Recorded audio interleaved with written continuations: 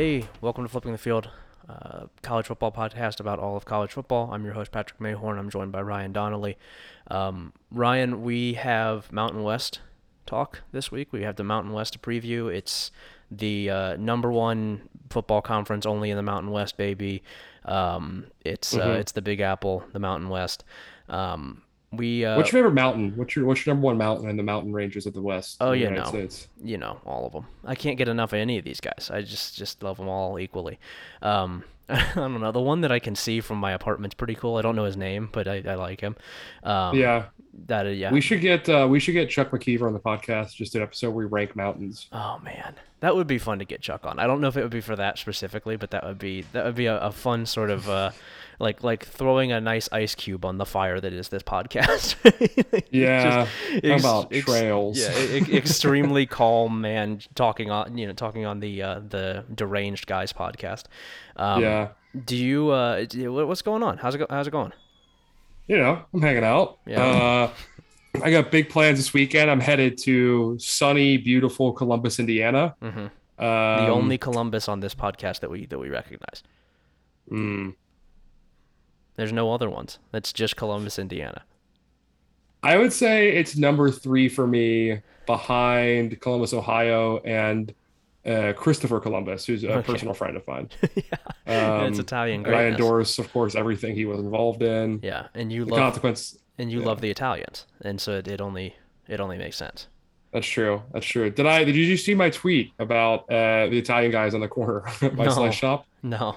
Uh, I have this slice shop in the corner. It's been there for 40 years, and there's these two Italian guys are always sitting outside, presumably Italian. They look like the most Italian men of all time. They're outside of hmm a pizza shop in New York, so it's safe to say they're probably Italian. Yeah, Uh, and one of them's always smoking a cigar and weighs like 400 pounds. let's go. And the other one is never smoking anything and weighs like 140 pounds. And they're just like a very funny duo. But I was walking out the other day to get a slice and they asked me if I play ball. And that's just evidence of the B1G Ryan blueprint formula. Yeah. Uh, the B1G Ryan blueprint formula is working exactly as intended. You ran into Dorian Gray and the portrait of Dorian Gray. Those guys live on the side of the street.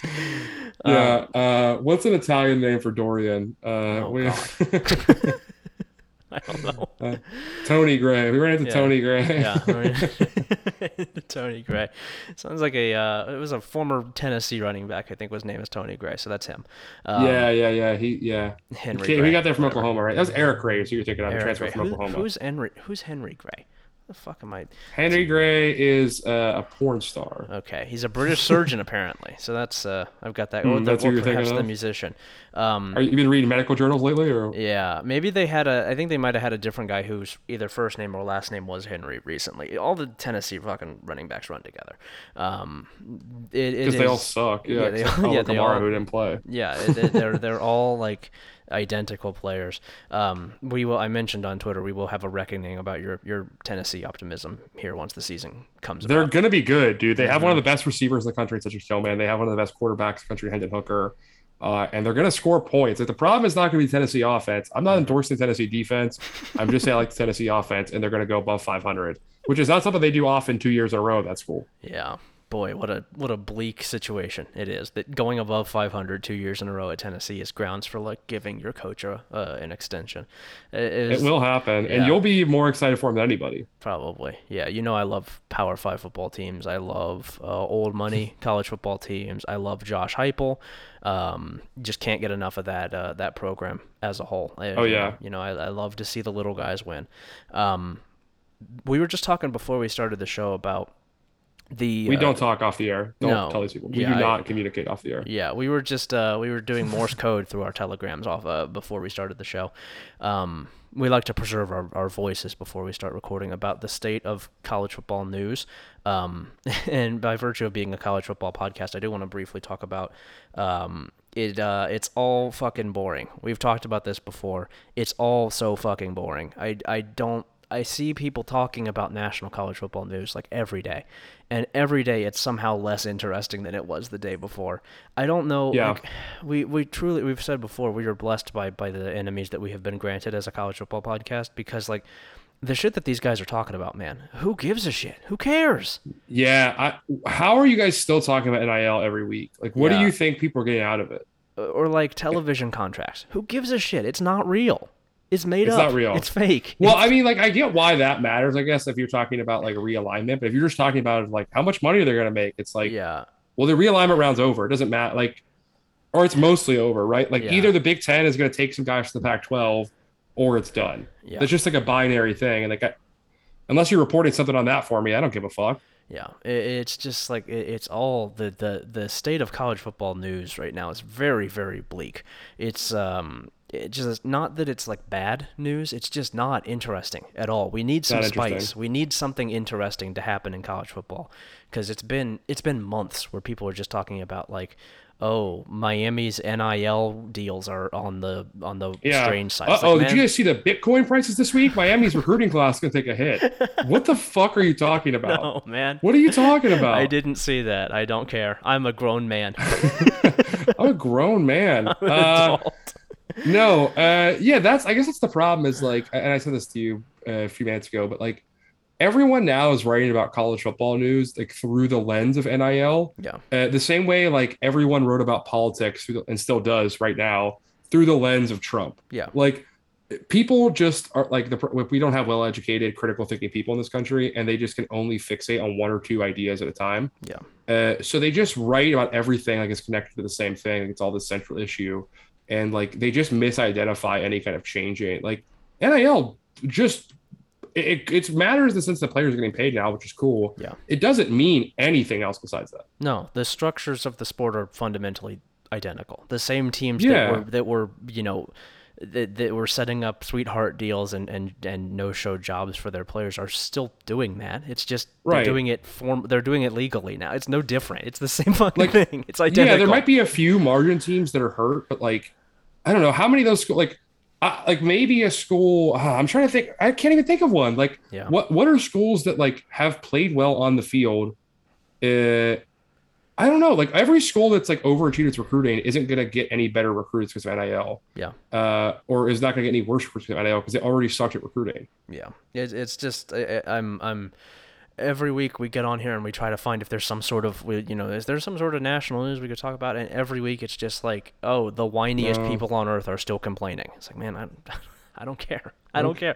Oh wow, the Right. SEC is upset about it. So who gives a shit? It's not real. It's made up. Not my problem. Yeah, it's not just real, not my problem. It's all just press You can't- releases. It doesn't matter. It's not real. Yeah. They just need something to write about, dude. That's all it is. They just need something to write about. Yeah, I guess. Well, what they should write about is this podcast, because folks, we're talking about the Mountain West this week. Oh, we've got 5 tiers as we have traditionally. Those flipping the foil boys back again. The boys are back. The flipping the foil boys. I off. have not yet completed my Mountain West preview for the Outside Zone. I'm very close. I know enough about these teams that we can talk about them. We are starting to get here into full-on preview season. We have more and more coming in the next couple of weeks. There's going to be a lot of previews. We also have, I will mention before we really jump into this here, we have gotten a couple questions for the sake of the show. I have responded. We're not to both- going to answer them. I We're not have, answering them. I've responded to both people, but we are not going to answer them quite yet. We have a big Q&A show coming soon. I know that we said we're not going to do a ton of those anymore, but we're going to do one. And so We should do something special for that. I don't know. We could like do a live stream or something. You want to do that? live stream. Trying to figure out if Maybe can- we both. I'm just proposed this to you live on the show right Yeah, now, putting you on the spot. Maybe we both go to the local watering hole and get extremely drunk, and then we record the Q&A. Yeah, we can just drink on the podcast. Yeah, too. we could just have drink. beers There's no while we're law that talking. says you can't drink on the podcast. There's no there's no regulation.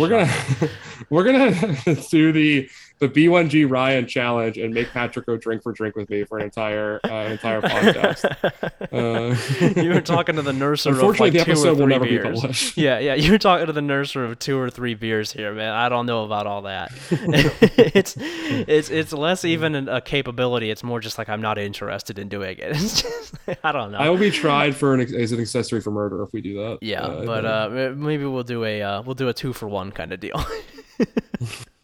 Yeah, that might be something to look into. But we're going to be doing a big Q&A show. We have seen your questions. We will be answering them at some point, but not not on this one. Right now, we're going to talk Mountain West, and we're going to start it off in Tier 5 with truly some of, I think, the worst teams in college football this year. This is a good conference, generally speaking. I think that once you get past, like, once you get into the top 7 or 8, you're going to get a lot of really interesting, good teams. But the bottom 4 or 5 here is just despicable. It is so, so bad, and not entirely through the fault of some of these teams. Like, I don't know that it's really Hawaii's fault necessarily that it lost all of its players. It did hire Yeah. Todd Graham, but it did also fire Todd Graham. So, but like, it's really bad here. It's really really bad at the bottom of the league. The top of the league is good enough to make up for it, but there's some really dog shit football being played here. It's time to put these guys down. Yeah, yeah. So what do we got first? Patrick, we have Hawaii. Yeah. What are the expectations for Timmy Chang? How long does he have to show progress? Like what is reasonable expectations just for the Timmy Chang era as it begins in Hawaii? Well, first he needs to start going by Tim because he's a grown man. That's just For a man named Timmy. yeah, you are a grown man named Timmy. It's not going to work. But this year certainly doesn't need to. I don't think he needs to next year either. I think this is probably a year 3 situation where you need to actually start to see something. Because I mean the Todd Graham era is so it's so all encompassing and bad, right? It's so antithetical to everything that Hawaii wants to do as a program, the way that he recruited, the way that he coached, the way that he acted. He led the program in, I think, the exact opposite direction of where it wants to be and where Timmy Chang wants it to be. And so I think that this is probably a long washing out process. 2024 is probably fair to start talking about Hawaii with having, expectations again. But I mean, a huge chunk of the roster is gone. Almost all of the starters from last year, and that was not a great team last year anyway. They've lost Chevin Cordero, the starting quarterback. They've lost pretty much every receiver who was even decent. Calvin Turner's gone, Jared Smart's gone, Nick Martiner's gone. It's just bad. The entire defensive line is gone. The entire secondary is gone. I think that there are some transfers who we could be kind of interested in here, but largely speaking, I don't think that there's really any pressure on him right now because it's really, really bad. And I think that there's structural stuff that he needs to build back up before we can even start to talk about Hawaii being a He needs positive. to build back better. Yeah, he needs to build back better because it's like, I mean, Todd Graham was actively antagonistic to local fans, and that's all that Hawaii has is local fans.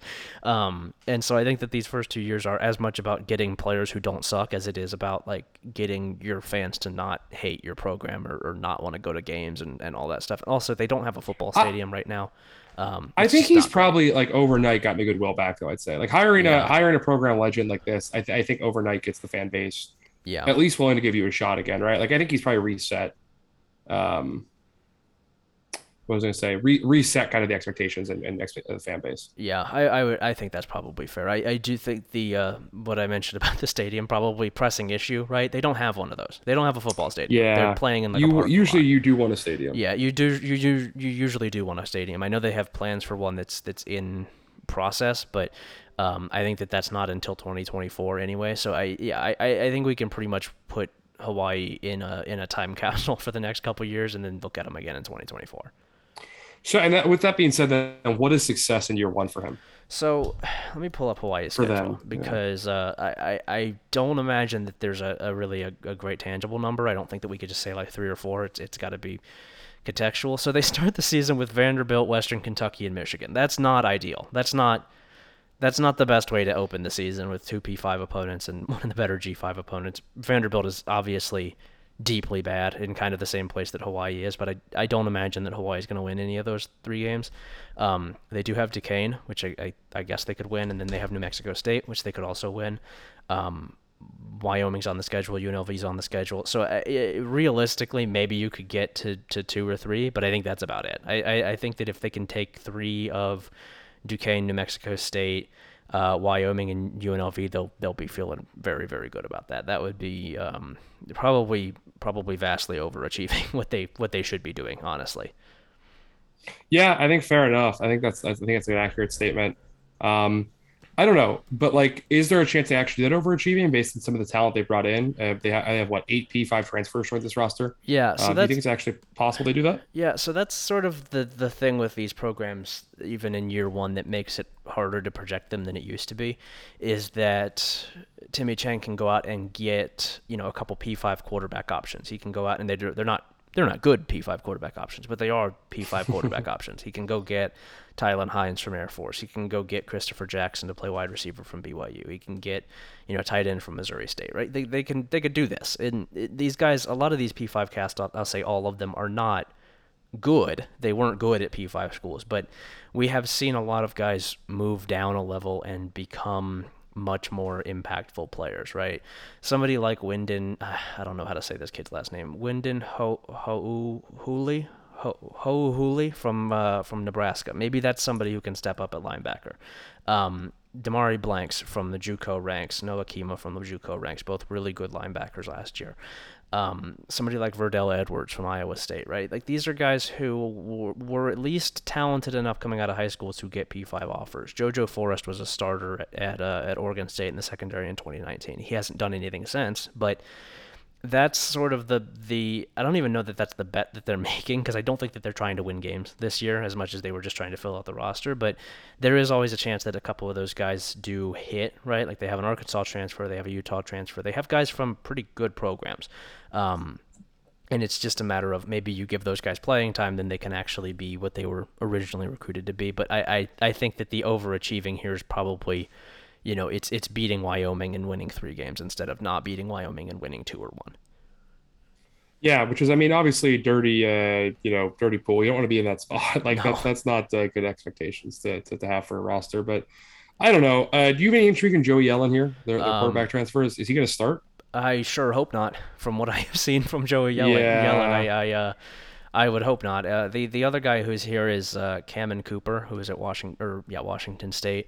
It seems like he's the better of the two. If you're picking from one of those two, there's also Braden Shager, who's still here. He was the backup last year. None of these guys are good at all, really. Some of them are actually actively bad. It seems like Cameron Cooper is the only one who wasn't disastrously bad when he has gotten the chance to play, but I don't feel great about any of them. I would guess that Cooper gets the start because he's from this system. He was playing under Nick Rolovich at sure. Washington State, but yeah, I don't have a super strong feeling on Joey Yellen other than when he announced that he was transferring, I saw a bunch of Pitt fans were like excited about that, which is not usually what you want from a quarterback. Yeah, I mean, I think it's tough too, though, because if you're like a highly rated quarterback who goes to like a mid-level P5 program, the expectations on you are pretty substantial. Yeah. Like if a guy like Devin Leary didn't pan out in NC State, that would have been a huge step back to their program, right? Because like it impacts their quarterback recruiting for years. Yeah. They have a lot of expectations around what he becomes. Getting those guys is a big deal for you. If they kind of suck, it's just like, well, all right, like that's a bummer. I don't know. Sure. Like now they're dealing with like a bunch of low level 3 stars they're trying to put in there in Yellen's place. But yeah, nothing you can do about it, I guess. I don't know. What are your, I guess, any other final last thoughts on why here before we move on to Nevada? Yeah, probably don't watch Hawaii. I guess if you want to watch the really late game, you can, but I don't think that there's a Yeah. whole lot of. If there are any Yeah. reasons, like if you're a guy who maybe is a 1/3 partial owner of a Buckeye football website and you've had some legal troubles and you um and you do certain things that keep you up until 4 5 6 in the morning to post Yeah. on message boards with 60-year-old men who want to hang out with you, uh maybe there's certain things you can do to stay keep yourself awake, right? Yeah. Dude, I mean that's the dream really is taking message board posting enhancers, right? Just getting zooted to post on the message boards. Bro, I'm all natty. I've been posting like this. Just I'm not on any gear, dude. That's just how I post. This is what a natural poster looks like. Oh man. Yeah. If people talk about me posting like the way they talk about Ken Griffey baseball, Yeah. like just the natural like swing of the bat, just pure clean stroke, Yeah. just incredible to watch him type. Yeah, we love to see the keystrokes on this bad boy. Yeah, don't watch Hawaii unless you are zooted to post on message boards, I guess. And probably don't do that either. Probably don't get suited. No, we encourage that. Hang on, we're encouraging that. Right, yeah, this is the kind of behavior that brings people to this podcast. So I suppose that we do endorse getting zooted and posting on a message board. Yeah. And by the way, really quick, before we forget about message boards and just posting in general, Yep. in case any of you guys didn't listen to the 147th minute of our podcast last week, we do encourage you, if you haven't yet, the Gangbusters Q&A questions. If you guys are not on that, go ahead and listen to the end of last week's episode. Yeah. Let's get those out there, folks. Yeah. I saw a lot of responses to Bill Anderson's mailbag today. None of them including the word gangbusters. Yeah, I don't know. I don't understand really what was going on with that. We even had a question about our show that didn't include the word gangbusters, which was very frustrating to see. Let's follow directions. Come on. Yeah, come on, guys. What do you mean you didn't listen to the third hour of the podcast last week? It's not a game. Yeah, come on. This is our livelihood here. We both do this full time. This is the only thing we're doing. If we don't get that word into someone else's podcast, Patrick can't eat this week. I'm not paying his salary.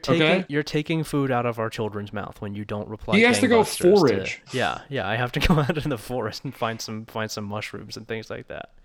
That's why we're bringing Chuck McKeever on the podcast. He's giving us tips on foraging and how to do mushroom identification. What's the word for that? People want mushrooms. I don't know. Mycology. He's doing mycology work. Sure. Okay. Yeah, he's doing that, and I'm gonna have to do that if you guys don't reply with gangbusters to Stu Mandel and your question about strength and conditioning. Okay. so Nevada football. Patrick, you had a question posed here in our shared Google Doc that I kind of wanted to disagree with, or maybe just take issue with. Sure. Nevada, I guess the premise of this is Nevada this offseason just essentially announced they're not going to invest in football, right? Yeah. They lost their coach to an in-conference rival. They're not paying money. They don't really care about football. Yeah. But the question is, like, what you wrote here is, would you not just stop rooting for Nevada? Would you not just quit? Sure. I think it's almost the opposite. You have to root for them to go full like UAB or like Major League, where it's just like the only thing they have to do is win the whole damn thing, and you have to hope they just like, despite having no investment, just keep winning against all odds. Yeah, that's what you have to pull for with Nevada, in my opinion. Yeah, I true respect for people who are diehard Nevada fans, because this is now with Jay Norvell jumping to Colorado State. This is the second time this has happened to them. They had a coach leave for UNLV in the 1990s after one season as the head coach, right? Like, this is not it's not a good trend. It's not a good, thing to have happened twice in your school's FBS history, which is only 30 years. Like, that's not what you want. That's not what you want. Yeah, I mean, I guess, credit to the diehards, but to see Norvell leave within the conference and cite specifically that he couldn't pay his assistants enough to keep them, and that they weren't, he couldn't recruit, he couldn't do the things he needed to do, and that a different team in the conference is enough to satisfy that he feels better just being with a different school that's like a state away.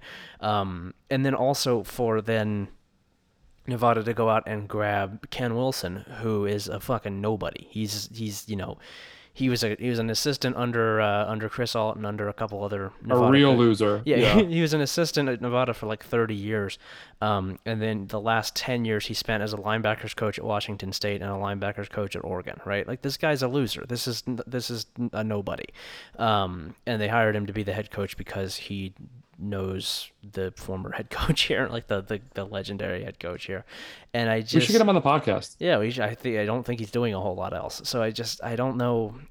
It's just sort of the feeling I had about Buffalo last year when Lance Leipold left, where it's just like, man, I don't know what the point is. Why do you even keep playing? What is the well, wow, you're best coach since the legendary guy just left, and now you've gone out and hired fucking Ken Wilson. It's just some nobody.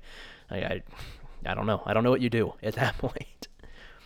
I feel bad for their fans, obviously. Like, that's the worst part. It's just that, like, it doesn't matter who you hire, you can't keep them, right? Which is just kind of a shitty position to be in. I know a lot of programs in sport feel that way. Yeah. But at least those programs win first, right? Like, Nevada, I mean, I guess it hasn't won Mountain West championship. Yeah, Nevada. Lately. So the weird thing with Nevada is that it wins, but it only wins enough to go to bowl games. It never wins enough to actually compete for a conference title. It has won. Well, they have the one, right? Don't they have the one championship? They beat Boise. Yeah, it's won 2 conference championships. Both of them are shared. since moving into the WAC, which was 2000. So the 2010 one they split three ways. That was the one where they beat Boise, and then the 2005 one they split with Boise, who beat them by 40 points that season, which is Yeah, cool. That's a tough. cool kind of conference championship. And then they were only within one spot of the team that actually won the league twice from the time that they were in the WAC, and once or either once or twice from the time that they've been in the Mountain West, and I believe one of those was the COVID year. So it's just like, or no, it wasn't even the COVID year. It was 2 years where they went 4-4 in the league, and the team that won the division was 5-3, which is not impressive. That's not a like a an aspirational thing, but Yeah. for some reason the floor is really high. Like they've gone to a ton of bowl games in that time, even without ever competing for an actual conference title or really ever having aspirations beyond going 8-5. So like I don't even think that this guy who is just a nobody is going to fail. I don't really know if you can fail here for whatever reason, but it's just like I don't know, what is the point? What is the point? You're just going to do the same thing every year. Yeah, you're not. You're just clearly you're just treading water, and that's. I don't know. He's getting a check, I guess. Good for him. Yeah. Probably a nice little end of the career pay bump. Yeah. I don't know why Nevada would do it. I don't know. What do you expect here? Are they going to have anything going? Like they're gonna. They lost everything in the passing game. Are they going to have any kind of running attack, or are they going to do anything on offense? Yeah, so they hired Ken Wilson hired a Chip Kelly guy to run his offense, which is, I guess, encouraging for the sake of the rushing attack. They do have two good running backs back in Tau and Devontae Lee, who was famously, you might remember from in like 2019, the highlight tape that got really popular on Twitter of the running back who was playing in like the middle of nowhere, Kansas, who was 6'1" and 250 pounds, and he was just running through everyone around him. Yes. That's Which rocks. that's That does rock. that's Devontae Lee. He's good. Let's go. Both running backs are good. Both of them are back. That is just about the only part of the team that is even kind of interesting. Carson Strong is gone.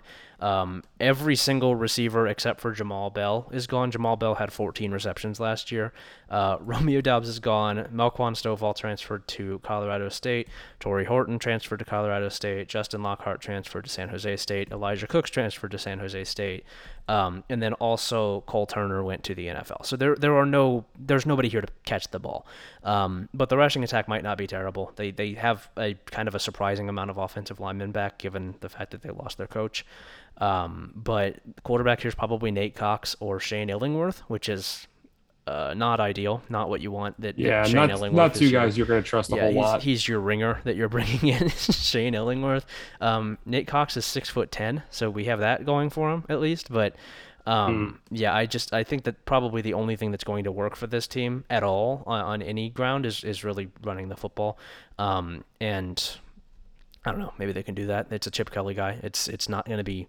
I don't think the rushing attack is going to be awful. I don't think they're going to be able to pass even a little bit, which is probably closer to what Wilson wants anyway. Is something closer to the Chris Alt era where it's not pistol option, but they're running the ball more than they're passing it. Norvell was kind of unique in what he wanted to do here, so I guess they can get a head start on that. But offensively, there's just nothing else here. I mean, they lost all of their wide receivers. They're all gone. There's nobody left. Yeah, I don't know. I'm embarrassed by these guys. It's just a fucking terrible looking program, terrible looking football team. Yeah. Do you have any expectations for their defense outside of the offense? So, kind of every defensive end is gone except for Braylon Garcia, who had 3 tackles last year. So you've got that. You've got Braylon Garcia. He had 3 tackles last year. I'm going Braylon Garcia mode. Yeah, but the top 5 defensive ends are all gone. Dom Peterson's really good. I've talked about him before, but defensive tackle, he had kind of a down year last year, but he's a very good pass rusher. The word is that he's moving out to defensive end, which is always fun when you got a 6 foot, 285-pound defensive end. Yes, sir. They have a defensive tackle returning as well. So that part of the line might not be terrible. I think Dom Peterson and Christopher Love are both okay. Peterson, much better than Love. Peterson's probably a legitimate all-conference contender. But they lose their top 4 or 5 linebackers, and there's not really any interesting options there. They lose their top 2 cornerbacks. They lose their top safety. Defense probably isn't going to be dreadful. I don't think it's going to be like the worst in the country, but it's certainly not going to be terribly good either. They might be able to have a decent pass rush.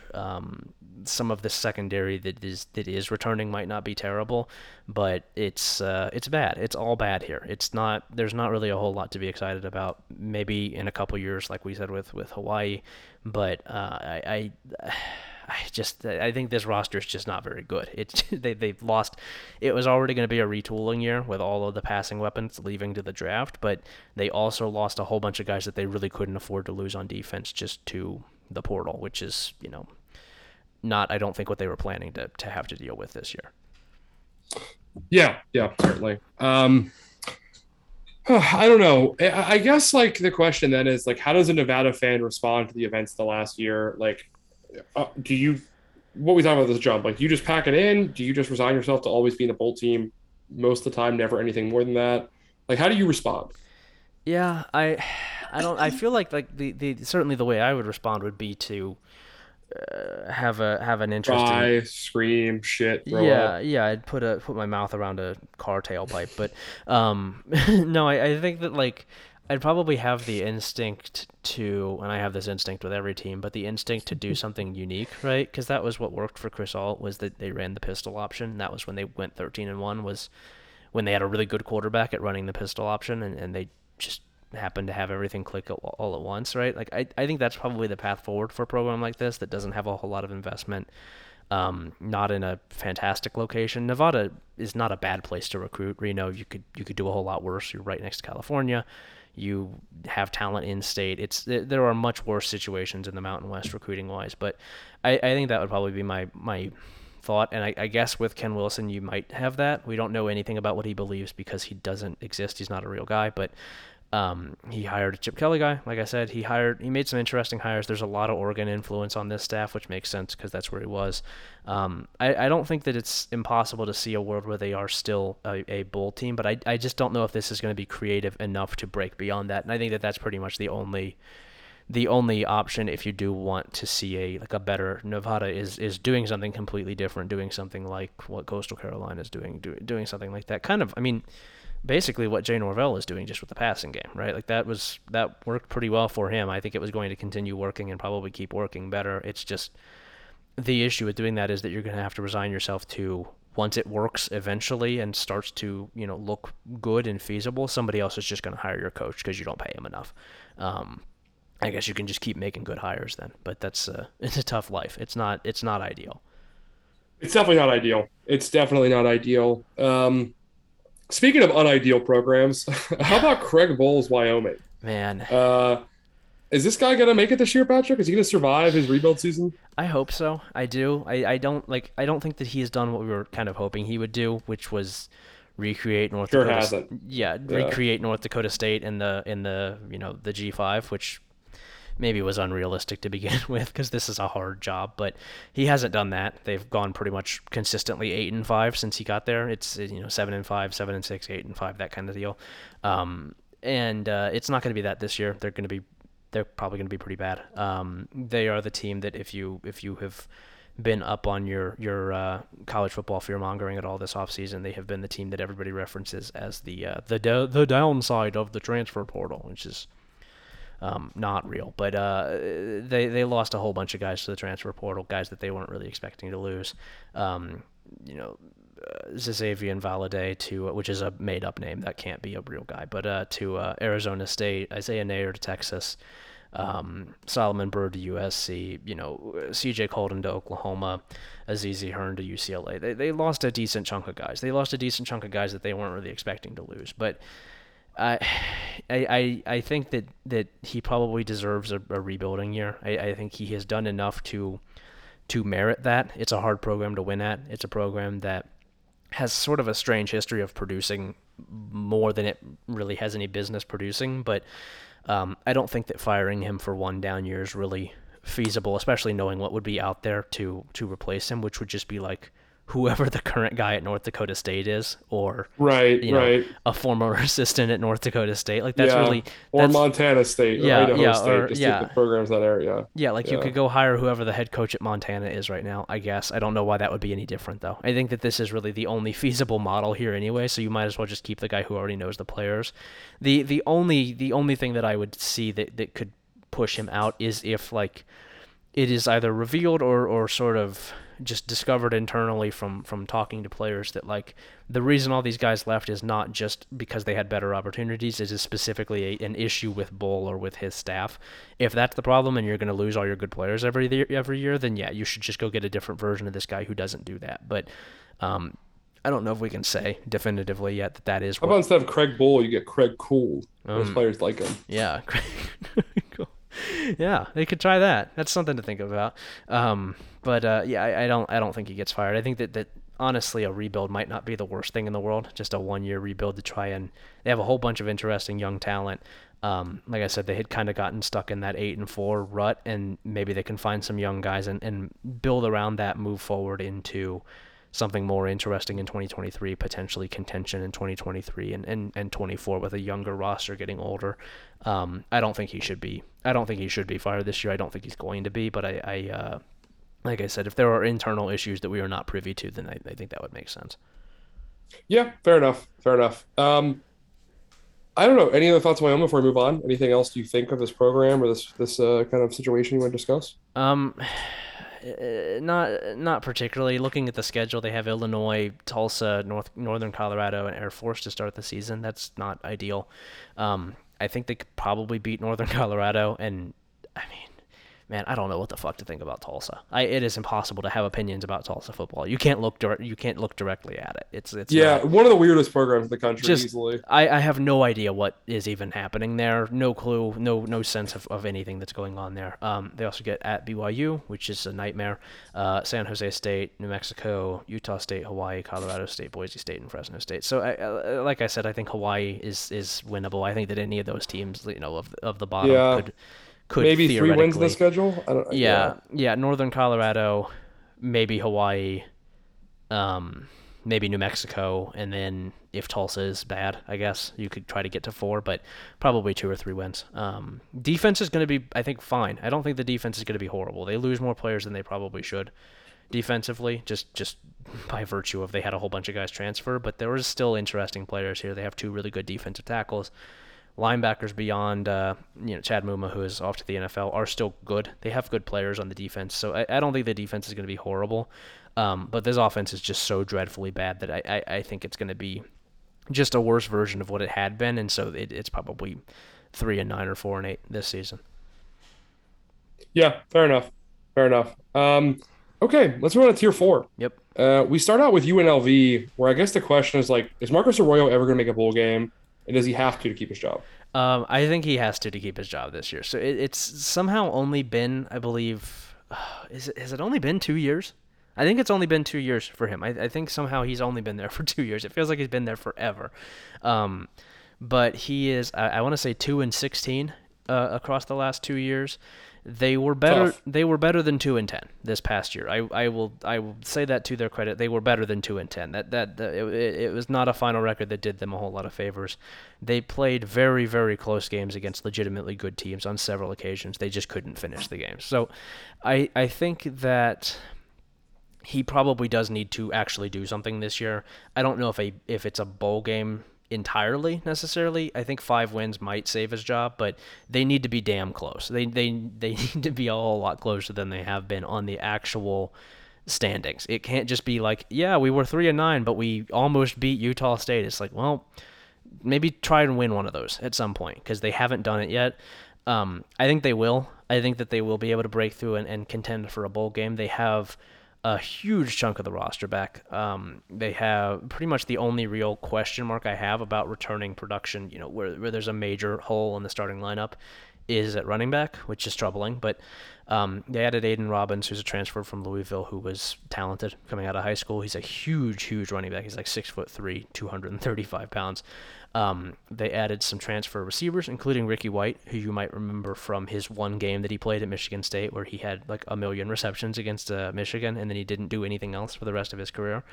And so like this roster is in theory good. It should be good. They have a lot of experience. They have pulled in talented recruiting classes the last couple of years. And so I don't really think that there's a huge excuse for them to not be a bowl team or at least near bowl contention this season. And so, yeah, I think that he's got to do it this year. I think it's got to be close or in to a bowl game. Well, then I guess the question is like, does the Harrison Bailey addition of quarterback do enough to maximize the talent they bring in the roster to get them to that bowl game? So what do you? Do they actually do it? So I'm curious. What do you think about Harrison Bailey? I don't think he's good. Okay. Uh, Let me hold on. Let me give you my thoughts on Harrison Bailey. One second. Yeah. So Here, let Harrison me get this. Bailey. Harrison Bailey is a 6'5", 220-pound quarterback from Powder Springs, Georgia. Graduated high school in the class of 2020. No, I don't know. We didn't really see much of him at Tennessee. Like, I mean, there aren't a ton of like, there's not a ton to go off of. You know what I mean? Like, Yeah. I remember him. he has what 70 career attempts, something like that. Like, he had a decent Yeah. outlook, and he completed 70% of his passes in 2020, but Yeah. was averaging like less than 9 yards an attempt. Um, Yeah. Former top 100 player. He was part of that weird 2020 class of quarterbacks that where you have like sort of a stilted where like at the top of the class is DJ Uyunglele, and then below him there were a bunch of actually interesting players. But like, listen to the 4-star. This is only the pro style. That's not a. Why does 24/7 always want to show me pro style quarterbacks? That doesn't mean anything. they've since Um, changed it, but they yeah, haven't like retroactively changed the yeah. ranking, So which is annoying. 2020 class here: Bryce Young, good hit. DJ Uyunglele, terrible, not a hit. CJ Stroud, good hit. Hudson Card, I don't No, know. I'm not seeing that. Does not have any dog in him. Jaquindon Jackson, who I believe is not a quarterback anymore. They're sorry, really quick. They're saying that Quinn Ewers is showing more leadership capability at scrimmages and in practices than Hudson Card. You brother, that you are down bad. Yeah, If that like, that's not. let's What be he, honest, Quinn. I mean, I can't say the things I feel about Quinn Ewers' podcast. I'll type them in the chat. I'll just type. I'll just type my thoughts in the chat really quick here, Let's see Patrick, and here. you just respond in kind as you feel. Said he's really Uh, cool. Ryan has reportedly said that Quinn Ewers is very cool and he likes him. He's good in social situations. um. Anyway, yeah. Look, Hudson Card, he sucks. Go Yeah. ahead, keep going. So Jaquindon Jackson, who also committed to Texas, who I believe is not a quarterback anymore. Luke Doty. I don't know if you remember Luke Doty at all. Oh wow, I forgot about him. Harrison Bailey. Still around? No idea. Harrison Bailey, Ethan Garbers, Haynes King, Hmm. Jay Butterfield, Shane Illingworth, Evan Prater, Chubba Purdy, Malik Hornsby, Anthony Richardson. Jesus Christ, that's a bad What class. a awful class. Real shitty Is like the class. fourth. It's the third or fourth best quarterback in this class. Anthony Richardson. That is so Well, pathetic. we also That's have the Tyler case. Van Dyke, and everybody seems to really like him. Hmm. Jeff Sims, Drew Pine, Carson Beck, Max Johnson, Parker McQuarrie. These are made up guys. I like Max Johnson. I've been on record that I'm a little higher on Max Johnson than the average bear. Number 27 in this class is of course Jack Miller, and so he's the best quarterback in the class. But Right. Jalen Suggs was the number 29 quarterback in this class, and he didn't even didn't go to college that fields a football team. Like that's how bad Man. this was. Is that the guy who didn't go to college for football was number 29, ahead of some real winners here, including Micah Bowens, Brendan Lewis, Chandler Morris, Deuce Hogan, and Jaden Delora. Boy, this is a tough class. Wait, here's a question we should look up if we can. I bet Okay. we can't do it, but by signing, even though he didn't play football, by signing Jalen Suggs, did Gonzaga have a better class than some G5 teams? Um, man, I don't. Yeah, I don't know how we would calculate that because I don't know if it's if the I How don't many know how points you the get from what, like, but one 4-star versus, like 18 2-stars? How yeah. does that rack up? He was the number, what was it, 384 player nationally. So I don't know if he'd be high enough to make it happen. Um, yeah, it'd be close. There are some really bad MAC classes you'll get usually. I wonder what the lowest was in this class. I'm just curious now. Anyway, UNLV, Harrison Bailey, I think is fine. I think he's okay. He's at least, he was interesting enough to be a 4-star a couple years ago. As we've said, it was not great company, but I think he could be okay. And then even if he's not, Cameron Friel I think is steady. At least he started 8 games last year. Here he was not awful. He threw way too many interceptions, but it wasn't necessarily just because he was inaccurate. It was more just passes that probably shouldn't be intercepted being intercepted.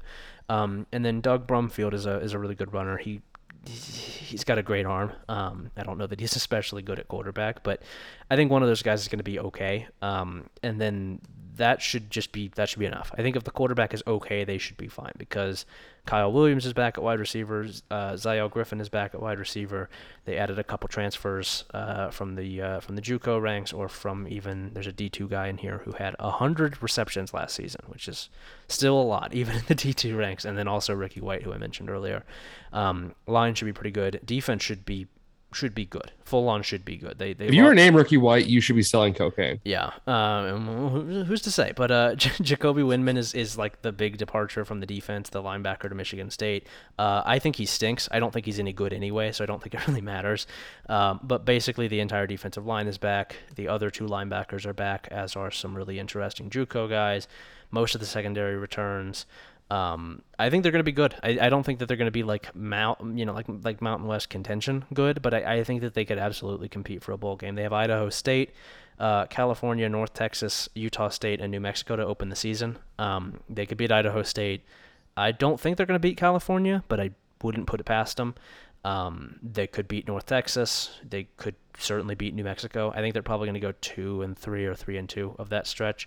But they have down the stretch, they have Hawaii, they have Nevada both on the schedule. So they really just need to beat Idaho State, North Texas, New Mexico, Hawaii, Nevada, and then steal one of like Utah State, San Jose State, California. Something in that range. It's not going to be the easiest thing in the world, but I don't think it's going to be impossible either. I think 5 or 6 is realistic for this year. Okay. Got it. Yeah, I've had enough of UNLV. I'm ready to move on. Yeah. All right. How about New Mexico? So New Mexico. Well, how about them? What's that? What's up with New Mexico? How do you feel about the state? I'm pro the state. I'm anti the football team. Okay. So you ever seen Breaking Bad? I'm familiar. I'm aware of Breaking Bad. So last year, the main thing to know about New Mexico is that despite this now being the 3rd year of its current head coach tenure, I believe his name is Danny Gonzalez. Which again, speaking like we did with Timmy Chang, Dan, your name is Dan. You are a grown man. You are not Danny. You are Dan. You go by Dan or Daniel. You are not Danny. You are a grown man. You cannot have it. It doesn't work. You can't put Y on the end of your name as a grown man. Come on. What are we doing here? But they have not yet had a healthy quarterback in 2 seasons that he's been there. It just keeps happening that their starting quarterback gets hurt. This last year it was Terry Wilson, the Kentucky transfer, who was fine through the first 6 games of the season and then got hurt, and then they didn't have any quarterbacks. And so in the back half of the season, they were running the I-form option out of the pistol, which was cool. They should just do that because they have there's an option history here, and they hired, who is it? The offensive coordinator is the guy. I want to see if you know who I'm talking about. I can pull up his name, but he's the guy who was I think he might have been an Ohio State grad assistant, or he's a longtime Tom Herman guy. He was Tom Herman's wide receivers coach for several years. Kenny Guyton. No. Well, no, okay. No, it's Drew something. It's like Drew Mehringer or something. But none of my business. But he has at least somewhat of an option background. I believe that he worked for Willie Fritz, I want to say, at Sam Houston State. I'm going off the dome here, so I might be wrong. But they have that, and then also the offensive line coach has an option background. They should just do that. It wasn't good last year because they did it in the middle of the season. They switched to the fucking option halfway through the year. But Derek Wareheim, that's his name. Derek Wareheim. Never heard of him. But way too German of a name for me. Sure. But Derek Wareheim and the offensive line coach Jason Linsmeyer are both Jesus Christ. I'm just sorry. There's an unrelated guy on this page who looks like 50% shittier looking Kevin Wilson. I'm gonna have to send you the JPEG of this guy. Let's get this in the chat. But, let's get this in the chat real quick. Let me pop this link over into the chat, and we'll I'll let you. I thought I saw a ghost. I was like, holy shit, is that Kevin Wilson? Boy, that guy looks really bad.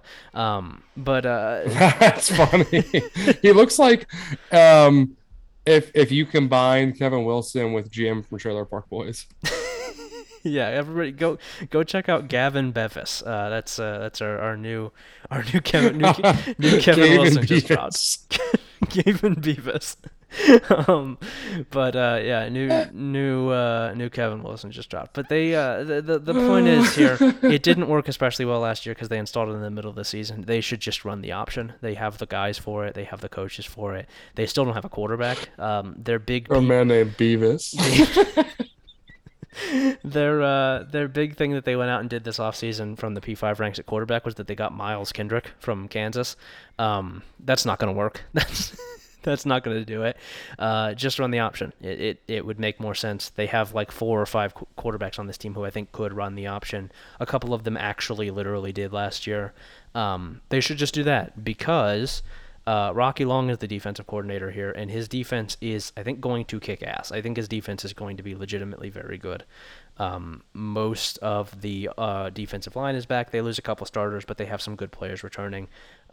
Almost the entire group of linebackers is back. This is a good group of linebackers, and they played like 9 of them.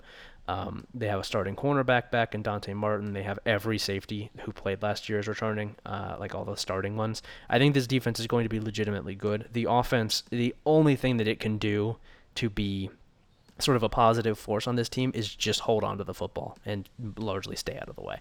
And I think they should do that. I think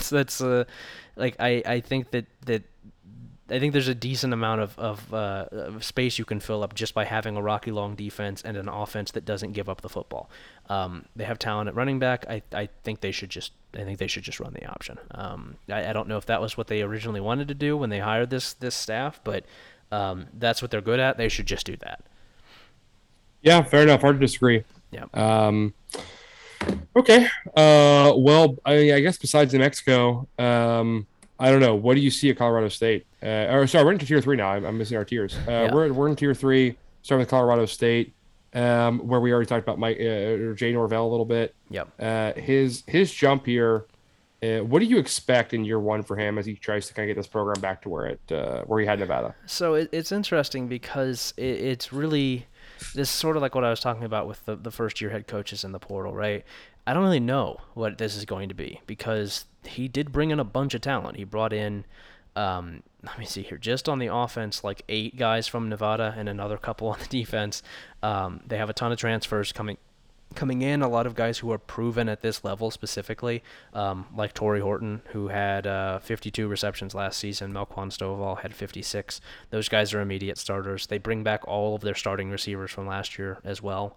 Ty McCullough, Dante Wright, EJ Scott. Like a lot of these guys aren't amazing, but that's a good group, especially when you add in the Nevada guys. They brought in Avery Morrow, the running back from Nevada, who I think could be pretty good. They still have David Bailey. They still have Ajon Vivens. So there's a lot of skill talent on the offense.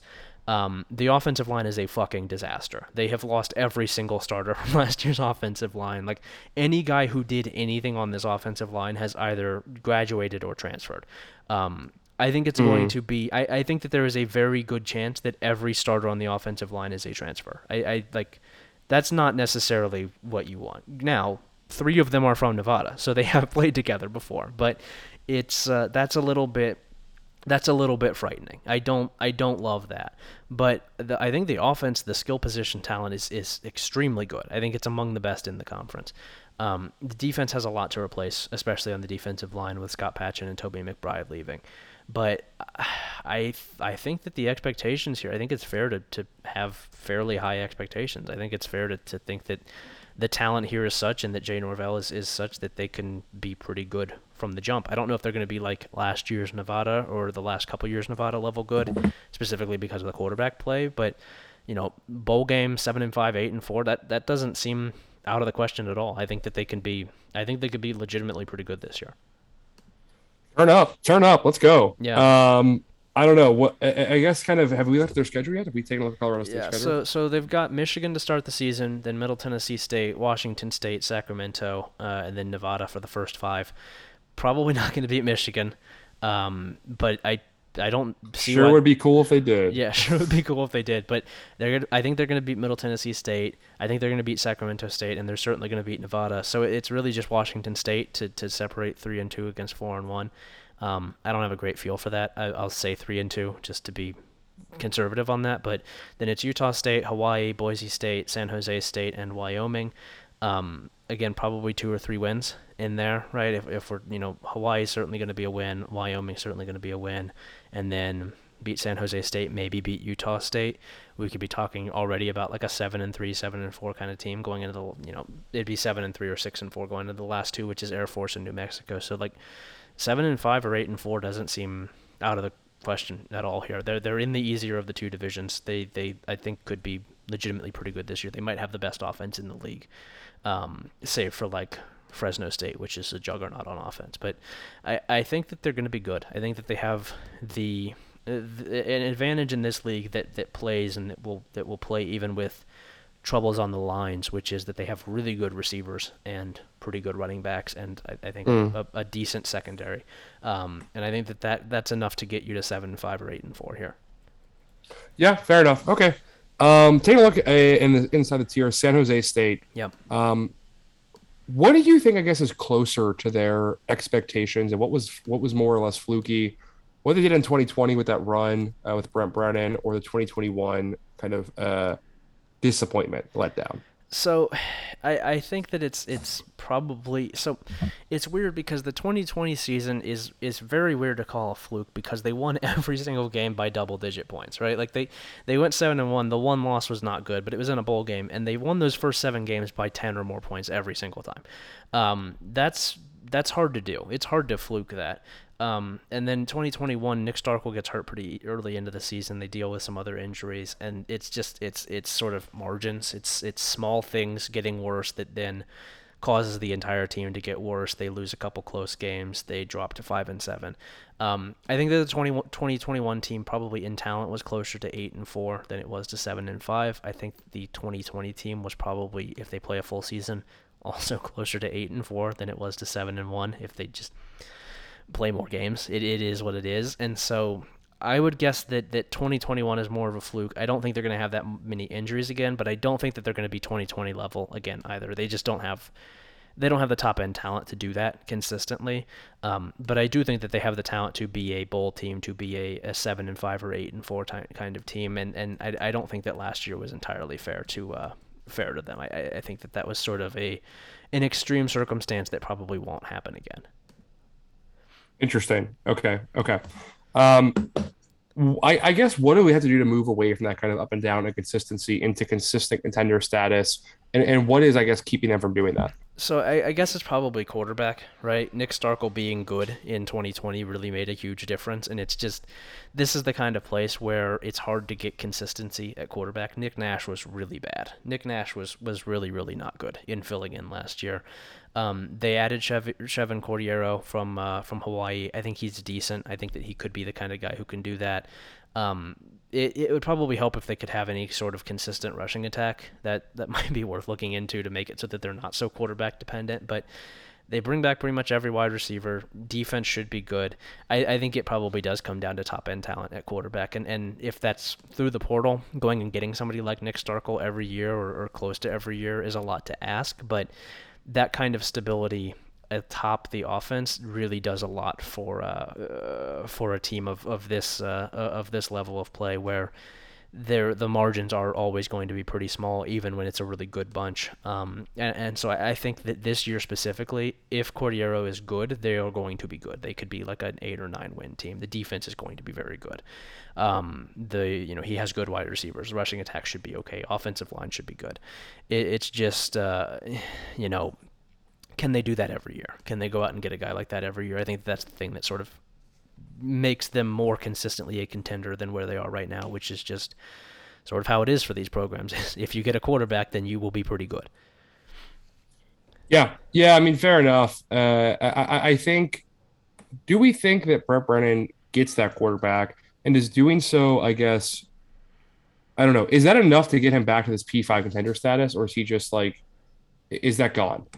I would guess that there's still an opening, right? Because the Pac-12 is never exactly overrun with coaching talent, right? Like young coaching talent. And so I think that being a largely West Coast based coach is always going to be attractive. if you are able to win at that, at any sort of level. This is a hard job. A lot of coaches have turned this job into bigger jobs, and so I think that if he's able to generate a 7-5 or an 8-4 again, or if he's able to do it twice, then I think he would totally be in play for like Colorado is probably about to open. Arizona State is certainly about to open. There are jobs in that league that are pretty much always going to be open. There's always that layer of Pac-12 football where there is a job open, right? Like the Cal, Arizona State, Colorado, Washington State, Oregon State level seems like it produces an opening every single year. And so I think he could do something like that. And I think that he's probably only one good season away. The question I think is, I don't even know if he takes that, right? Because he turned down Arizona in the last cycle. And arguably one of the worst P5 jobs of all time, sure, though, right? Sure. Like, it's not a good job, but he did still do that. He did still turn it down, and like, I don't think Colorado's any better than Arizona is. I think Colorado's a dog shit job. I think it's extremely bad. And so, like, I think he'd take Cal.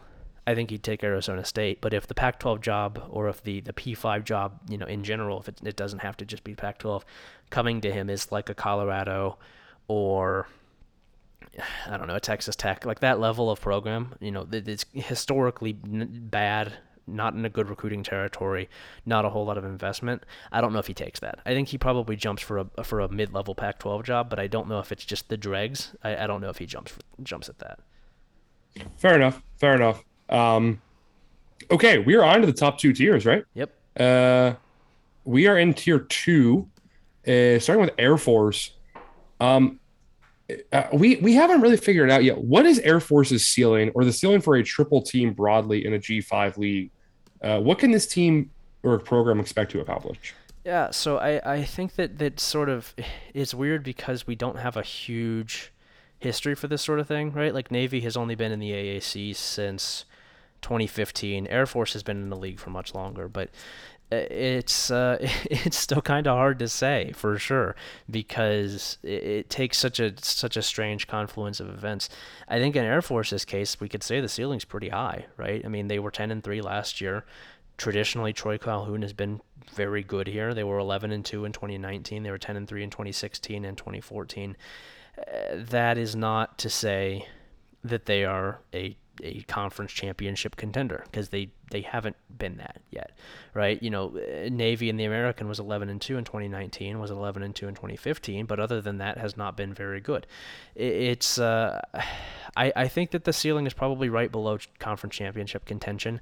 I think that there's something there that just they can't quite get over that hump of beating the most talented teams in the league once, or in a lot of cases, to actually do that, you have to do it twice, and that's just that's probably the thing, right? That's probably the limiting factor, is that it's extremely hard to be one of these teams and to beat a team twice, which you generally have to do if you want to win a conference title. To beat Air Force, and to let's say you beat Boise State in September. I guess Boise State's not the great example because they're in the same division. But to beat Boise State at all, and then to maybe beat San Diego State twice, to beat them in September and then beat them again in December, it's really hard to do. You don't have the element of surprise anymore, and that's pretty much the only thing that these guys have going for them, is that it's hard to prepare for the option. If you've played against the option once, it's really not as hard anymore, especially within one season with the same team. It's a lot easier to prepare for when you've already seen it once, and so I think that that's sort of the limiting factor, is that they can be really, really good. They can be extremely high-level football teams, but it's just going to be really hard to do it within your own league, twice, right? To beat a team twice, to come down to the end of the season playing against the best teams on your schedule, and they have, a full seasons of film to prepare for you. It's a lot to ask. I do think this is going to be an extremely high-level Air Force team, but I think that a high-level Air Force team, a high-level Navy team within a league is probably 11-2 or 10-3 with a loss to somebody like Boise State, somebody like San Diego State, one of the the top end talent teams in the league. Okay. I don't know. Are they any more serious than usual this year, or is this just kind of business as usual for Air Force? Yeah, I think it's probably business as usual relative to the last couple years where they have been really good. Zeke Daniels is back at quarterback. He's very good. That's kind of the thing that determines a lot of these teams' outlooks is if their quarterback is good. They bring back most of the offensive attack in general. Defense has some losses that I don't feel great about. Jordan Jackson is gone from the defensive line. DeMonte Meeks is gone at linebacker. They've sort of lost important players at all levels, and they also lost their defensive coordinator. John Runzitsky, who left for Virginia, he was good. He was a good defensive coordinator. And so I'm a little worried about that, but I think that it's the kind of thing where if things break the right way, if Boise State isn't quite what it usually is, if it's, a couple teams take bad losses or take weird losses, then Air Force could slide into that spot just by virtue of not fucking up, right? Air Force is not a team that really is going to fuck up without being forced to. It's not a team that makes a ton of unforced errors, and so I think that's probably the situation. That's almost what happened last year, is that they almost backed into it, and I think that's the ceiling, and I think that could be the upper end expectation here is that maybe they back into a conference title or a division title with like a 6-2 or 7-1 mark in the league. Speaking of teams that don't fuck up, let's talk about Utah State. Yep. I guess here's the thing. I think we both agree they probably have the best quarterback or the second best quarterback in this conference, yep. right? With Logan Bonner. Yep. I don't know. I would have him maybe slightly behind Jake Haener, but ahead of Hank Bachmeier. Sure.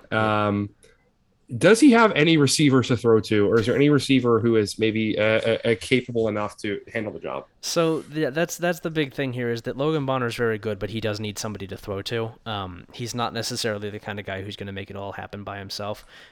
Devin Tompkins is gone, Derek Wright is gone, Brandon Bowling is gone, all from the receiver room. Devin Tompkins had 102 receptions for 1,700 yards. Derek Wright had 48 receptions. Brandon Bowling had 56. Those are important players. Those are important receivers. Justin McGriff was good. He's back. He can be something on the outside, but he only had 35 for 414. He was not really the star kind of guy. And then they went out and they got a whole bunch of guys who are interesting, who could, in theory, step up. And that's something that is sort of a common thing of the Blake Anderson teams is that they have one really, really good receiver. I'm not sure that this team has that, right? Brian Cobbs is here from Maryland. Xavier Williams is here from Alabama. And then Terrell Vaughn is the other one to know. He's a JUCO guy from Snow College, from Ventura Junior College. But those are the guys who are being talked about in those roles. I just don't know if any of them are stars. If one is, I think Vaughn could be. He's only 5'7", but he's a freak. And also Devin Tompkins was like 5'7", and he had 1,700 yards. It is not a requirement. Brian Cobbs has kind of shown his ceiling, I think, at Maryland. Xavier Williams, I was excited about coming away from Alabama, but he hasn't done a whole lot. And then Justin McGriff is sort of limited in his ceiling. He's kind of too big for his own good. And so I would guess that this yields a receiver room that is still good. I don't think they're going to be bad. I don't think that the receivers will be bad, but I'm not sure if they are going to have that star like Tompkins, and I'm not sure what that means for an offense that really, really likes to have a star receiver that it can lean on to do a little bit of everything. If there is one, it's probably Vaughn or Cobbs, but I don't know. I don't know that I feel great about that. Okay. On the other side of the football, what do we expect here from kind of Nick Henninger being gone and the I guess generally the departures across the defensive secondary behind that group. Yeah, so Nick Henninger was very, very good last year. He is going to be very hard to replace. I don't know if there is a direct replacement. Byron Vaughn's, the former Texas player transferred from Texas a couple years ago, looked very good at the end of last season, and so I'm interested in him. I'm interested in Patrick Joyner Jr., who looked okay. He's very athletic. He doesn't seem to try all the time, like full effort on all of his plays. But when he does try, he's pretty good. And then they have a very, very good defensive tackle whose name I have not yet perfected, his first name is Hale. He's very, very good. I don't want to say his last name because I don't know how to yet, but he's one of those guys who's like 310 pounds and is chasing wide receivers down the field on screens, right? He's like 20 yards down the field making a tackle. Just an ideal form of player. So I think that they will be fine without Henninger. I think it's probably a similar situation as to the one at wide receiver where there's just not necessarily one star who steps up. And so maybe things get a tiny bit worse because there's not one star that really steps up. Behind that, I'm I'm worried about the linebackers. I will say Justin Rice and Cash Gilliam both gone. Both were very good last year. I don't love any of the guys who are back. MJ Tafisi from Washington is interesting at linebacker, and then Anthony Switzer from Arizona or from Arkansas State I think is good. I think he will be good. And then secondary, they're losing Cam Lampkin to Washington State and Zadori Jackson to North Texas, and they also had Shaq Bond graduate from the safety room.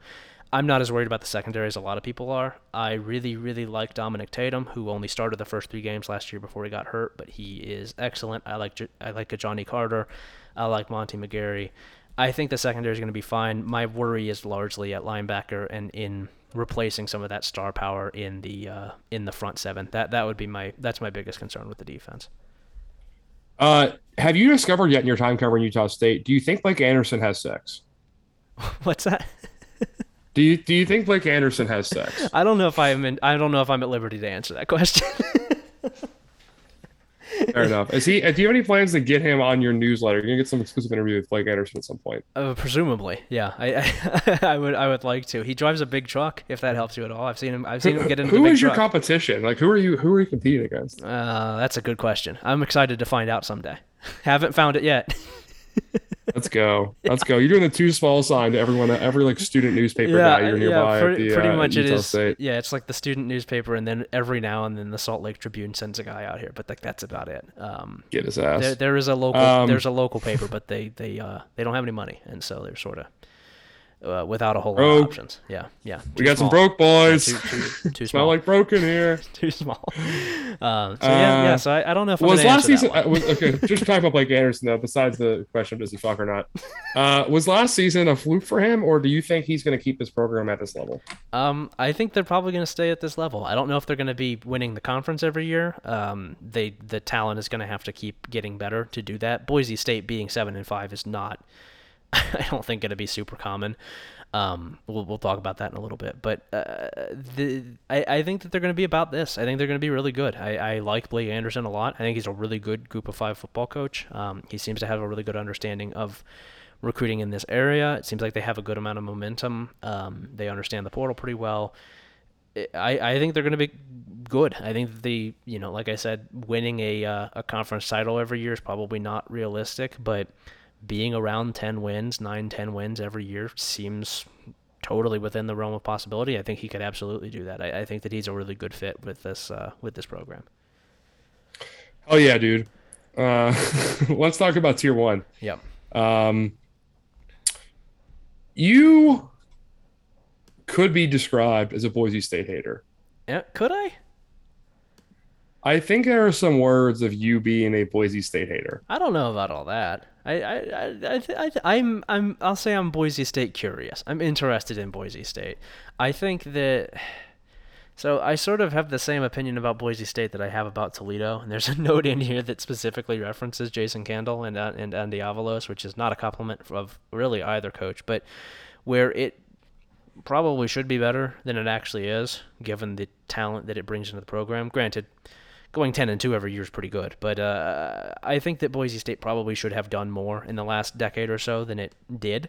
But I don't know if that's hating so much as it is like how you engage with Ohio State, which is like, why are you only 11-1? Why are you not 12-0? What's wrong with you? You have more talent than God. Why are you not better? Yeah, I don't know, but I'm right when I do that. I think it's a big thing. Like, people have to remember. Listen to this. So 2019 through 2013, which was the basically the Brian Harsin tenure with the last Chris Peterson year. So 2013, 8-5, 2014, 12-2, then 9-4, 10-3, 11-3, 10-3, 12-2. It's the most talented team in the league every single year. Like, not even close. They recruited an extremely high level, among the best of the G5s every year. Some of the best history in the sport in the last 20 years, right? Like most consistent programs right up there with Ohio State and Oklahoma in terms of not having losing seasons, in terms of putting up double-digit win seasons. Like I think Ohio State is pretty much the only one that wins at a more consistent level than Boise State does in the last 20 years. But that's like...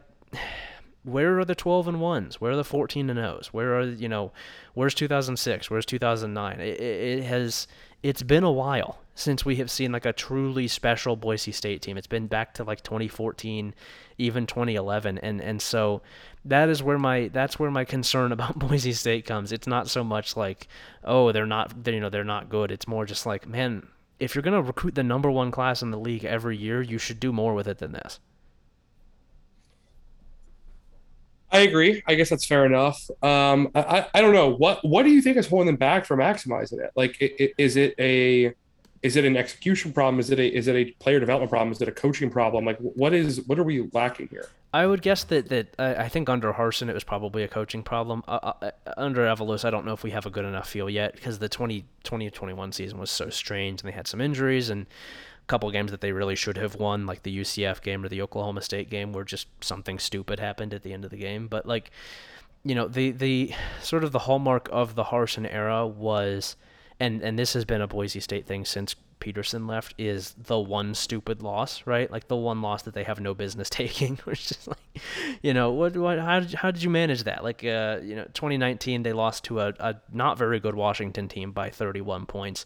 And then in the season, their only in-season loss was to BYU by 3. That was not a very good BYU team, if memory serves. At least not as good as like the current ones. 2019 BYU was 7-6. Like that's the kind of thing. That's what I'm talking about, right? And it's been a lot of that. It's been that for several years now, where they are excellent outside of just 1 or 2 weeks where they slip up, and it's just cutting down on that. And I don't know what that looks like. I don't know. I would assume that that's a coaching thing. I don't think it's a talent thing. I don't know if Avalos is going to fix that. I don't know if we have a feel for him yet. But that has been the issue, and I think that that's the thing that's holding them back, is that once a year they are good for doing just 1 week of absolute jack shit, where they just completely fuck up against a team they have no business fucking up against. Um, I, I, I don't know. Give me your rundown on kind of like what you expect on the personnel side here from Boise State this season. Is it Hank Bachmeier? Is it Khalil Shakir? George Holani? Is it the defense? Like, what is elevating this team to the promised land if they make it? Yeah, so Hank Bachmeier's back. Last year was his best year as a quarterback. I'm not sure that he can be the guy who is leading an offense all by himself. I just don't know if he's that kind of Yeah, player. I was early on him. I'll say this: I was a Hank Bachmeier head before he even had his fourth star, and then Yeah, I have since turned on him. yeah. I think that he's He's in the Phil Dracovic zone for me. George Holani is also back. He was hurt last year, but when he was healthy, he was very good. I like him a lot. He's one of Yeah, my favorite G5 running backs. Khalil Shakir is gone. Where did he get drafted? Bills, I think. I think the Bills took him. Mm, The famous team that okay. needed more offensive firepower, the Bills. But he's gone, as is Octavius Evans, who was sort of the number 2 receiver.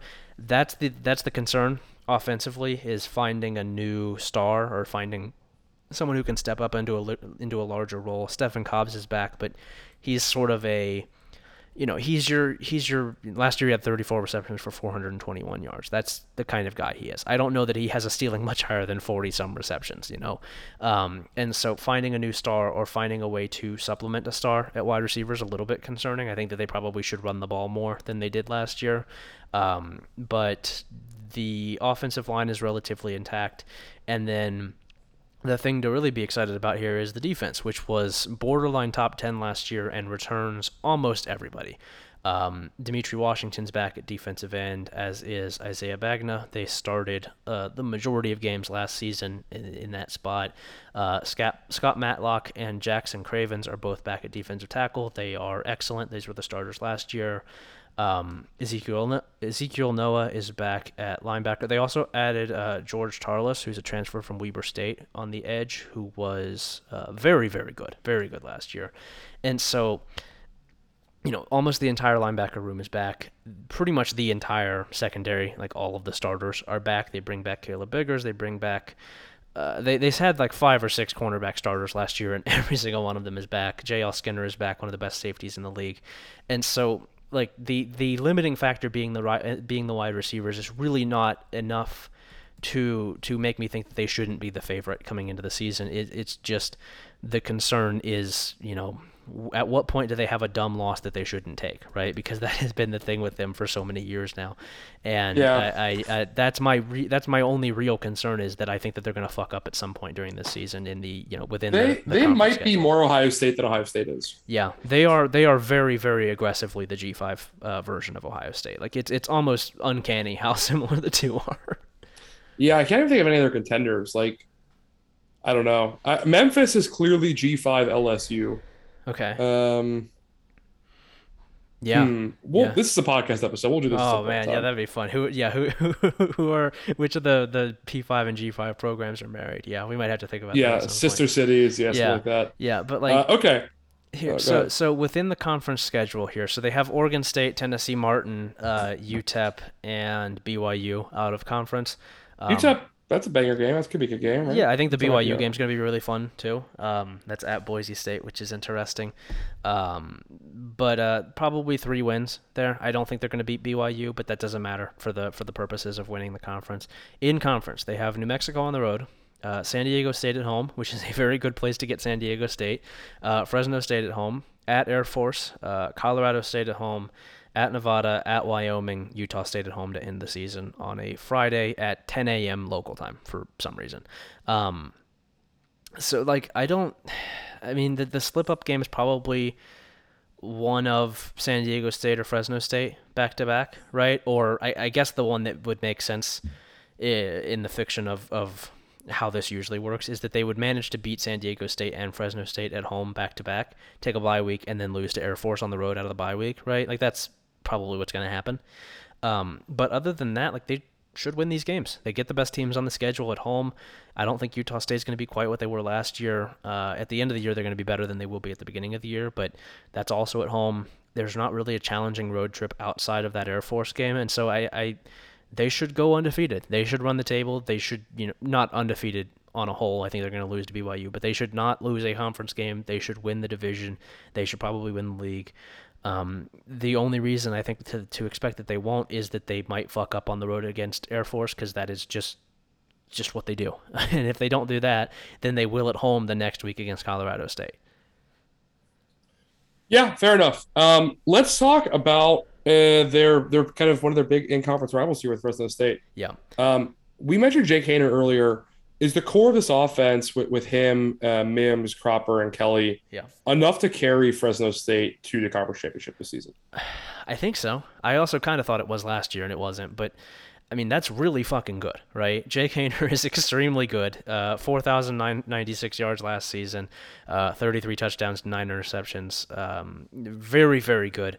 Jordan Mims was, I think, honestly the better of the two running backs last year, even with Ronnie Rivers, who was very good. But Jordan Mims had 127 carries for 710 yards. He also had almost as many yards receiving and 10 fewer receptions than Rivers, right? Like, he was the more explosive of the two, and I think he's probably the better player overall. Jalen Cropper, I don't think we need to give a whole lot of background to. He's outstanding. And then Josh Kelly is very, very good, very explosive on the outside. They also bring back Zane Pope as sort of the wide receiver 3. So, like, I think this is a very good group. I think that this is an extremely good offensive room. They also added Nico Remigio from Cal. He's fine. He's sort of a slot guy. And most of the offensive line is back. I think the offense is going to be excellent.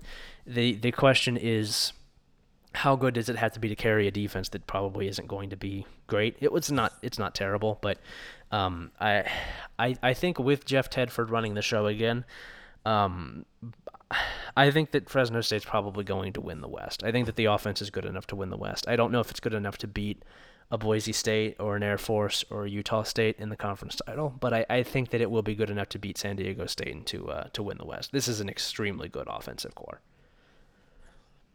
Yeah, well, I guess my question then is, what should we expect from the defense in relation to this offense? What do they have to do to kind of get them there? Do they need to be good, just okay? Like, what are your expectations for this side of the ball? Yeah, so I think the defense probably the standard that they need to set is like fine. I think that like David Perales needs to continue to be good on the defensive line.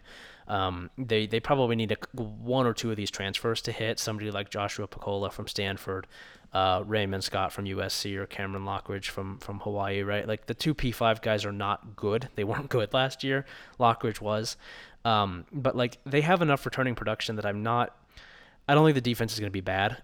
I don't think it's going to be good just because it wasn't really all that good last year, and it doesn't seem like it's going to get significantly better under Jeff Tedford, famously guy who really doesn't like defense, doesn't have a whole lot of interest in it. But I think if it's like top 60, top 70-ish nationally, then they will be very hard to beat. They will be extremely difficult to beat because of how good this offense is, and that doesn't seem unreasonable to ask. I think that especially with a fairly intact and fairly good secondary, I think that's reasonable. Yeah, fair enough. I guess then my follow-up question is how long does Jeff Tedford have left at Fresno State before someone comes and takes him away? So how old is Jeff Tedford? Just let's see. You're very good at guessing coach ages. How old do you think Jeff Tedford is? 52. Jeff Tedford is 60. So damn. I think that this might be Jeff Tedford's last go around. But I still think that the answer is probably about the same, that this is a 4 or 5 year run. I don't know. I don't think that he's going to get picked up again. I think that he has probably run his course as a Power 5 coach. The Cal tenure was just so weird, right? Like it was, pretty high highs, legitimately not bad highs, but the way that it ended wasn't super positive. It seems like he's kind of a flake, just a little bit, right? Spent 3 years at Fresno State last time around. I think that this is sort of he is doing a favor to a program that he likes, and he is steadying it after it lost a coach a whole lot earlier than it was expecting to in Kalen DeBoer. And that they're hoping that he can find an offensive coordinator or somebody internally that can be promoted after he retires again. But I would guess that it's probably 4 or 5 years. Fair enough. Okay. Let's get the last team in this conference, dude. We got San Diego State. Yep. So, are they ever going to have a good enough offense to win a league title? So probably not, right? Like, I mean, I guess, anything can happen, right? Like the defense is so good, so consistently every year that, maybe they just get lucky, but I keep almost sneezing. Sorry. The quarterback here is Braxton Burmeister, right? It's Braxton Burmeister. Chance Bell is gone from the rushing attack, or Greg Bell is gone rather. Chance Bell is back. He's fine. But their wide receivers wear number 92, right? They are what they are, and they have been this for such a long time that I just don't know if they can break out of it. I think that they might just be this, and the defense is so good, and they will be able to be so consistently strong defensively that they can still go 12-1 or 11-2. But man, I don't know. I don't know what the offense is going to do. It's been so bad. It's been so despicably bad for so many years now. It's been so fucking bad, man. I don't know. But I guess as always, the defense just carries them, right? This defense just never fucking quits. Yep. Who's that corner? It's Kurt. What's his last name? Their defensive coordinator. Oh, I know who you're talking about. Kurt Manick, is that right? Or Mannix? Yes, thank you. Yeah. Is he still there? Kurt Maddox. Kurt Maddox. He's excellent. Yeah. I think he's still there, right? He is still there. Yeah. Due to leave anytime now. Yeah. I don't know. Is there any reason to think they won't be excellent again? No, not really. They lose Cameron Thomas from the defensive line, but like Keshawn Banks is back, Jonah Tavai is back, Caden McDonald is back. Patrick McMorris is a first team all conference kind of guy back in the backfield. I don't know why they wouldn't still be very good on defense. It's just like, what can Chance Bell do at running back? Can he do anything at all that keeps them moving? Can Braxton Burmeister not be terrible, which he has always been? I don't know. I don't know what the way out is here because they don't seem to have any interest in changing what they do offensively. I think they're just going to be the same thing that they have been, which is like, kind of okay at running the ball, but so despicably bad at throwing it that it doesn't really matter. Yeah, fair enough. I don't know, man. It's just I can't even figure out what to expect from this program because I just think they're the same. It's like one of these fixed programs you just know what to expect every year. Yeah. Where it's almost like what they do doesn't even really matter. It's just what happens to teams around them that year. Yeah. Like Yeah, you know, you know what I mean. Like it's just a Wisconsin team, right? Wisconsin team's a Wisconsin team. Whether or not they win the West, not dependent on their own ability, but like whether it's whether or not Iowa is good. Yeah. Like San Diego State's just San Diego State every Yeah, season. this is more a Um, question of like, is the if is the Fresno State defense 10% worse to a point where San Diego State can beat them on the road, right? Or that they lose a weird one that they probably shouldn't, because the rest of the schedule, non-conference is Arizona, Idaho State, Utah, and Toledo. Man, that's a fun non-conference. That is interesting. I think they'd probably win in 3 of those games, right? In conference, they have to go to Boise State. They get Hawaii at home. They get UNLV at home. They get San Jose State at home. They get Air Force at home. They're going to Nevada. They're going to Fresno State, to New Mexico. And so, like, yeah, they should they should be able to compete for, if not win, the West. But it's going to come down to that Fresno State game, and I just don't know that the offense has the juice to win a game like that. Even if the defense is top 10 in the country, like it pretty much always is, I don't know how they beat both Boise State and Fresno State on the road, unless unless one of those teams fucks up somewhere else. Then yeah, they're just a victim of circumstance where they're going to go 10-2 every year or 11-2 every year, but they can't quite get over that hump because they can't pass the ball. yeah, yeah. I mean, it's just kind of it's this ongoing thing. It's very frustrating to watch a program who's like good in a lot of aspects not solve these like core issues and just kind of let it affect them year after year and not even really try to. Yeah. Um, I just don't know how you get by like coaching like that. It just really frustrates me. Yeah. Um, that having been said, Brady Hoke has obviously done a very good job here. Does he stick it out until further notice? Um, I think Does he so. ever have another job? Is he just done? Like, is Yeah, this it? I think he probably just sticks it out, right? I mean, he was so nearly like out of college football when before they Oh before yeah. they hired him, right? Like he was really not in a good place. He had been fired from what? I mean, he was, yeah, let's see. Just so after Michigan, he was the defensive coordinator at Oregon. That was horrible. It really, really did not go well. He was a defensive line coach at Tennessee and briefly the interim head coach. That didn't go well. He coached with the Panthers for a year. That didn't go well. And then he was the defensive line coach here. But like, if they don't make him the head coach, I mean, or rather, if he doesn't end up back at San Diego State, what is he doing right now? Is he coaching like Ohio high school football? I think that absolutely could have been a possibility, and so I think that there is a sense probably for him, and it seems like he's doing really well. We talked about this last year. It looks like he's lost a ton of weight. It seems like he's very healthy and really enjoying himself at this level. Very proud for him. Yeah, like why leave? Why would you? Just fucking do this. It seems like this is fine. It seems like this is much better for him, and he's much better at it. He's 63. Just do this. Just do this for another 7 years, and then call it a career. I think that you're perfectly fine with that. Yeah, just hang out, dude. Just have a good time. Just be a chill guy. Yeah, Just vibe. nothing wrong with just being a chill guy. It's fine. It's cool even. We like it. Everyone needs one. Yeah. Yep. Every conference needs just a guy who's chilling out, having a good time, and I think that could be Brady Hoke. Could be you, dude. Could be you. Yep. Okay. Patrick, do you have any last notes you want to hit on this podcast? Um, Before I go hit the slice shop and get some more compliments from old Italian guys again. no, I don't think so. You can follow me on Twitter at Patrick_Mayhorn. Ryan's at B1G_Ryan. You can follow my new venture at the Ag Ship, which is a Utah State outlet, as we sort of alluded to earlier. It's the only Utah State outlet. So if you want to, Literally, that if is you want to fucking read it. about Utah State, it's $6 a month. You could do it. It's a very small amount of money. It's also it's either $6 a month or $60 a year, which is just giving it away. So if you want to do that, at the Ag Ship on Twitter. Our And if show, you're a fucking the field listener, you spend $60 on Adderall before every episode. yeah, come on. Yeah, what are we doing here? It's just grow up. But you can follow the show on Twitter at Field Flipping. As I have said, we continue to field questions. You can DM us questions. You can tweet at us questions.